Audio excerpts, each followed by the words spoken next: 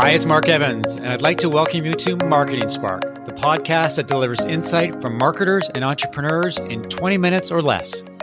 On today's show, I'm talking with John Ruggi, VP Marketing Strategy at BombBomb. Welcome to Marketing Spark, John. Thanks, Mark. Appreciate you having me on. Let's start by talking about BombBomb. What is BombBomb? Who are the target audiences, and why do people need it? Some basic questions about what you do during your day. BombBomb was born out of kind of a condition that's grown and grown as our world and the way we communicate has changed. So, in the past, Mark, if you got an email from someone or a social media message, chances are you probably knew that it was from a person you already trusted, or at least a real human being at a minimum. But what's happened over time is there's just been kind of a proliferation of things like spam and phishing attempts and overuse of marketing automation and this quote unquote personalization that makes it look like it's from someone who took the time to write something just for you, but we all know it's just a form fill. And so communication has become dehumanized, and it's become confusing about which messages we really need to take the time to trust and pay attention to, and which we should ignore and forget about. BombBomb addresses that problem because we allow people to use video messaging to send one-to-one personal messages to their customers and to the prospects and the people they're trying to build relationships with. We've been doing that for actually over a decade. We were very early in addressing that problem, but we have our customers collectively, I think they've sent over 500,000 videos right now. Our team alone has sent over 500,000 videos. I don't know what our customer count is. So yeah, that's what we're doing. We're helping the world communicate better and build relationships through personal one-to-one video. Given that people aren't going to conferences and likely won't go into conferences for a long time, what's going on with video in terms of helping people connect? Because it used to be that you'd go to a meetup, or you'd fly in to visit a prospect, or you'd attend a conference, but none of that physical interactions are happening. So how do you see sort of the video landscape evolving, and how does BombBomb trying to capitalize on this trend? So there's really two things that we look at. One of them actually happened before COVID and this restriction around getting face-to-face. And that's just people understanding the power of video in general. And you could start to see that, at least I know for me personally, I've been doing Zoom meetings and conference calls for years. And there was a point where if you turn on video or you're doing a video call, that was kind of a little awkward or new or strange. And then it became not so strange, and it started to become normal. And then you'd get on a Zoom call, and if you were that guy or girl who didn't have video on, that was kind of weird, because people started to understand you can communicate so much more effectively through video than through text or audio only, because the human face and our emotions and our facial expressions, those convey so much more meaning and expression and tone than we can through other mediums. So that was a movement, again, that happened before COVID. But with COVID, people have really started to recognize just how limiting it is when you can't get face-to-face. You can't fly across the country to close a deal with someone. You can't meet at a conference. You can't just build relationships through coffee and lunch and things like that. We've gotten more comfortable with Zoom and other video conferencing tools, which is great. But the challenge is Zoom and other video, just live video, they aren't always the right path to go down. If you don't know somebody, you can't get on a Zoom call with them. You have to develop that relationship first. And then schedules are busy. Sometimes people don't always have internet connectivity. There's a number of reasons why a Zoom call maybe isn't always the right way to go. And so asynchronous video, this idea of sending videos to people instead of a meeting, or when you're trying to develop a relationship and you want to then move to a live video call, we've really started to see people recognize the need for that on their own. We still have to do some education, of course, but they get to that point where they understand why this helps so much faster than they did just 1 or 2 years ago. Any thoughts about the whole concept of Zoom fatigue? When COVID first emerged, people were super excited to get on Zoom. Any opportunity for interaction with another human being was seen as it was almost like something that they really wanted. And I've noticed recently that the number of Zoom calls has declined. And even when you get on a Zoom call, a lot of people aren't turning on their cameras anymore. What do you think's going on with Zoom these days? Yeah, it's a good question. I can only really speak from my personal experience. I think that one piece you mentioned about people turning off their video, I think what that's starting to show is just that people understand that it's not necessarily rude anymore. Like if you're working from home, you might have to address something with your kids. You might have to go get some water, whatever the case may be. And it's not seen as such a, it's not an offensive thing to do. It's just understandable that that needs to happen. The other thing that I've seen, which might be a little bit more relevant, is that you can quickly use up a lot of your day through Zoom meeting after Zoom meeting after Zoom meeting. So what our team does, we eat our own dog food. I mentioned, we've sent, I think collectively like 500,000 videos. We do a lot of, instead of having Zoom meetings, we will just send a video to one of your coworkers. I just have a question that I need to go over. So I'll send a video out to one or two people. They can get back to me and I can look at that video and respond in my own time. I don't have to stop in the middle of what I'm doing to go do something else. I can just, schedule time to watch those videos and respond to those videos and kind of do those in batches. And so I end up a lot more productive and I end up spending a lot less time going through that communication and having those meetings. Do you see BombBomb being used as a replacement for email in many situations? It can. We don't like to say that. Well, it's not a replacement to email because a lot of what happens is we send videos through email. So right. It's more of a replacement or a complement to text. Video sometimes is a better communication medium. Sometimes text is better. Like if you want to communicate a specific list of things and have someone recall and refer back to those things, you don't want to rely on video exclusively to do that. But when you're trying to explain something, like think about an idea you have for maybe it's a project, or maybe you're a BDR and you're trying to get the attention of a prospect and you've noticed something about their company you really want them to think about. If you try to do that with text, you can do that. The chances of that happening are lower just because people tend to skim text. And unless you're an amazing writer, it's really hard to break through and create an emotional response with that text. And your message is more likely to be ignored or forgotten because it's harder to remember words you see written on a page. But when you put a face to it and you put a voice to it and you put emotion to it, you're able to be much more convincing and much more memorable after the fact because people will remember your face. So it's not a replacement for email, but it's a enhanced way of communicating over email when you have to do some convincing or explain complex ideas or just add some more emotion and want to avoid your message from being misinterpreted. So you mentioned that BombBomb's been around for about 10 years and you've been with the company for how long now?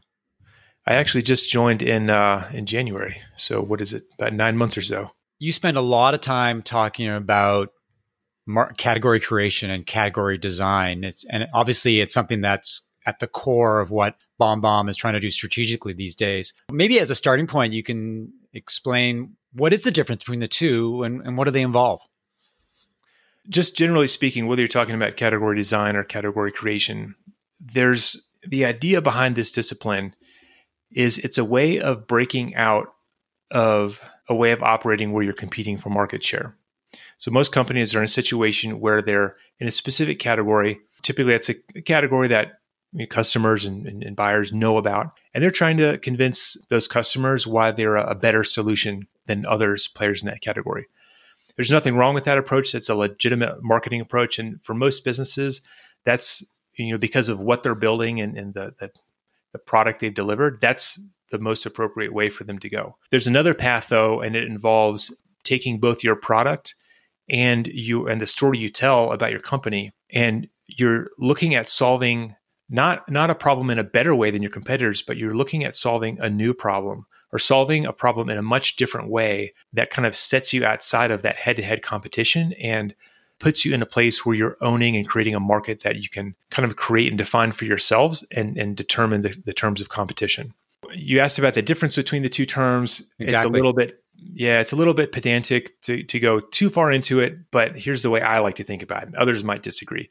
I think when I think of category creation, I think people tend to think of like a category created in like G2 or Gartner or that kind of official capital C category mindset. Right. And that can happen. That's not really what this process is about though. And that's why I like the term category design. Category design is more about creating a lens for your product roadmap and your messaging that sets you apart from competitors and puts you in a different category. And I'm going to put that in air quotes, even though we're just on audio, a different category where you're solving something in a different way. Any comparisons between competitors are more like apples and oranges rather than apples to apples. And if that whole narrative and that whole product ends up being an official category consumer, that's great. But if that doesn't happen, that's not really what we're talking about. So that's why I prefer that term design, because it speaks to kind of a continual process of setting yourself apart and creating a new space that you can own for yourself. So let's dig into the challenges of category design and what you're trying to do at BombBomb. Where do you start? And what are the different approaches and tools that you're deploying to establish BombBomb and in the process, do category design? I know this is a 20-minute podcast, so I'm going to try to give you a very brief answer. Okay. I'm going to if it's okay with you, I'm going to plug something that I'm working on. I'm actually working on this with G2. We're going to publish it this fall. It's called The Newcomer's Guide to Category Design. And it's designed to answer this question exactly. Like if you're at point zero, you don't know what it is, you don't know how to get started. It's a guide that kind of walks you through that whole process and gives you more of a tactical plan for going through this. The other resource you need to read is Play Bigger. It's a book that's influenced a lot of my thinking. It kind of developed category design as a discipline. And so if you want to get started, start there. Now, that being said, I'll give you a very quick overview because I know there's some other topics you want to talk about as well. There's kind of two phases to category design. If you look at it at a 50,000 foot view, phase one is internal. Phase two is external. And in phase one, you're spending time looking at yourself, looking at your customers. You have to start by understanding the problem that you're solving or that you want to solve. The whole foundation for category design is built on a deep understanding of that problem. If you're simply solving the same problem as your competitors, that's not category design. That just says you need to find a way to differentiate yourself against those competitors. But what you're really looking at, like I mentioned earlier, is a way of solving an entirely new problem or solving a problem in a different way. Now, that can mean there's kind of two situations that companies fall into. Sometimes they've built something and intuitively they know that it's different, but the market doesn't know that. And they're trying to lump it in with some existing category that they already know about. And for those kind of companies, category design helps clarify what they've already built, and it gives them the right story to tell so it's viewed in the correct light and is seen as different from products that it might be confused with. Other companies are more in the formative stage, and either they are planning to build something or they're the kind of the process of that, and they want to make sure that they're going after this in a new way, in a different way. And so they'll look at that problem and say and ask themselves, what can we do? What are some problems that have not been solved that we can address, or what are some existing problems that the way that people are addressing those problems today, it just isn't adequate. We need to go off in a different way and approach this in an entirely new path. From that foundation of the problem, you'll work on kind of a story that helps the world understand why this problem needs to be solved. Why do they need to care about it? And that story, and if you read Play Bigger, they call it your point of view. It talks about how you're taking the world from a state where they were, struggling to deal with some problem, and how the introduction of this new category is designed to solve that problem and deliver them to a new and better state of doing business. From there, there's a lot of work you have to do around the narrative and the category name and the assets and the visuals and the stories you're going to tell to really articulate that category and bring it to life.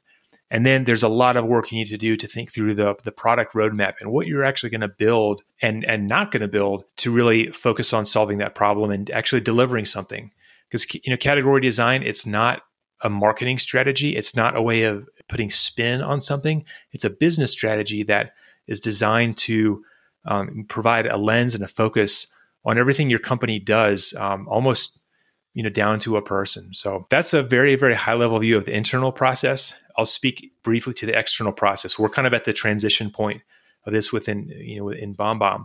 But externally, your category efforts can't just live on a Google Doc that you guys wrote. You have to deliver it to the world. So some companies go through lightning strikes, which is another term that Play Bigger coined. It's the idea of kind of high level, high effort campaigns that really break through the noise and get people to pay attention and sit up. So they're often kind of very unconventional or unusual tactics there. But on a more kind of day-to-day level, the way your category has to manifest itself in your website, in your marketing material, and when you do sales presentations, when you talk on stage. And I don't mean, when I say your category, I don't mean you have to just insert the category name into that work.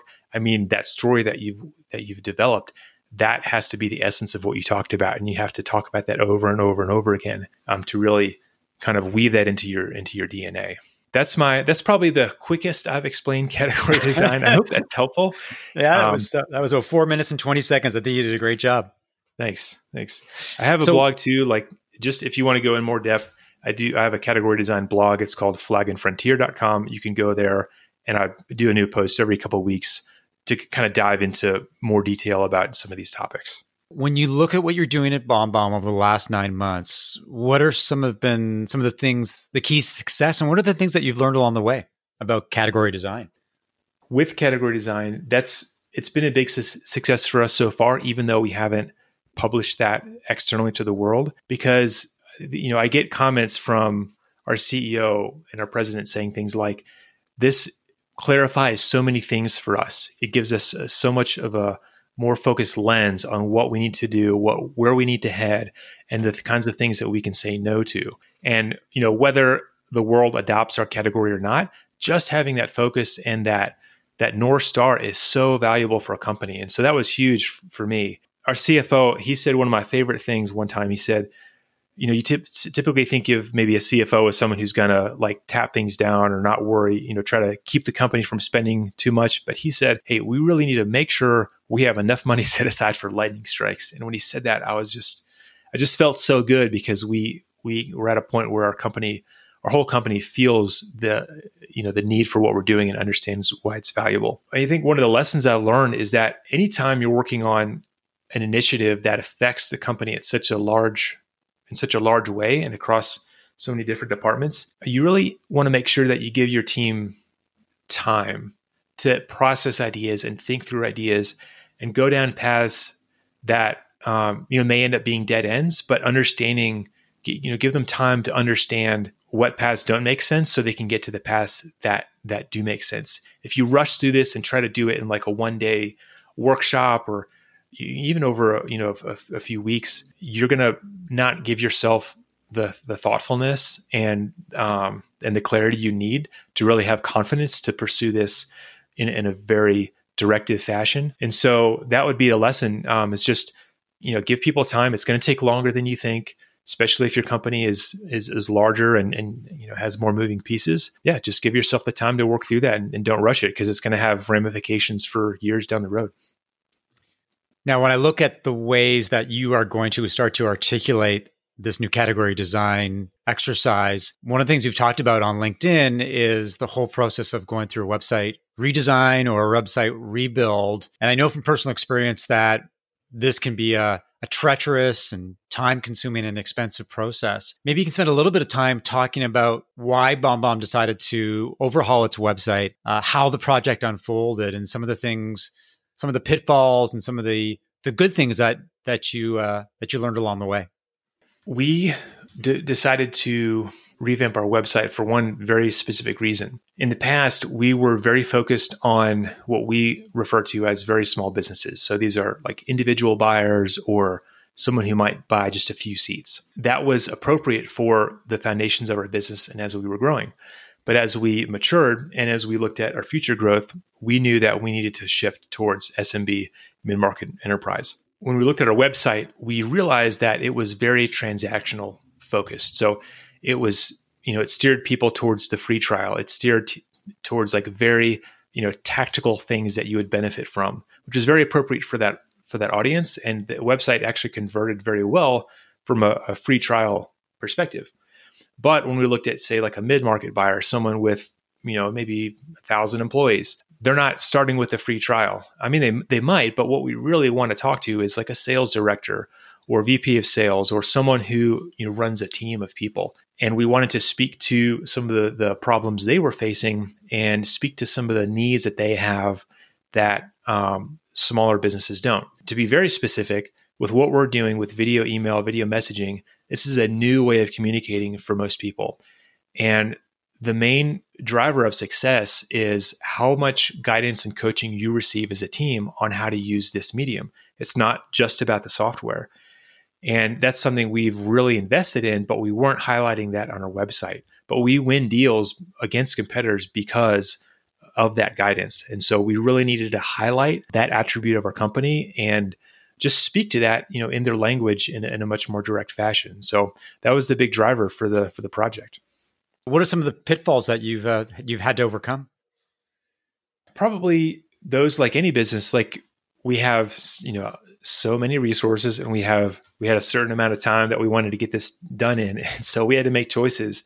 One of the sacrifices we had to make was how much testing we did ahead of time. In an ideal world, you'd split test versions of your homepage or versions of the site, or you do extensive user testing to really understand what people were reacting to. That was an area where we had to cut back a little bit. We did some user testing before we launched, but we didn't go through the depth that we wanted to. But I'm saying that we felt good about it because we were very, very thorough in terms of getting clarity on what each page needed to accomplish, what it needed to speak to, and what the key points and outcomes of that page were. We spent a lot of time talking with sales teams and customer success teams about the language that they were using, and we gave our teams a lot of permission to be creative, and we also gave them some permission to take risks. Like if you go to our homepage today, the way that that hero section is structured and kind of unfolds, we've never seen other pages like that. It borrowed a little bit of inspiration from Apple and the way they kind of their page kind of flows, but it was a big risk for us. But we were okay with that. Our team, our CMO and our executives gave us permission to take that risk. The site's actually performing very, very well. It's outperforming our old site on pretty much every metric. So we're really happy with the outcome. But yeah, sometimes when you've got limited bandwidth and limited time, you just have to make those decisions on what you're going to sacrifice. And that was the thing that we chose to cut back on. And fortunately, the outcome was really strong despite that. I'm interested in checking out your website when we get off this podcast. Thanks, John, for your insight into category design, and for anybody who's attempting or in the process of redesigning their websites. That's some great advice. And I want to thank everybody for listening to another episode of Marketing Spark. If you enjoyed the conversation, leave a review and subscribe via iTunes or your favorite podcast app.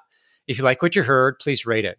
For show notes on today's conversation and information about John, his blog, and BombBomb, visit marketingspark.co/blog.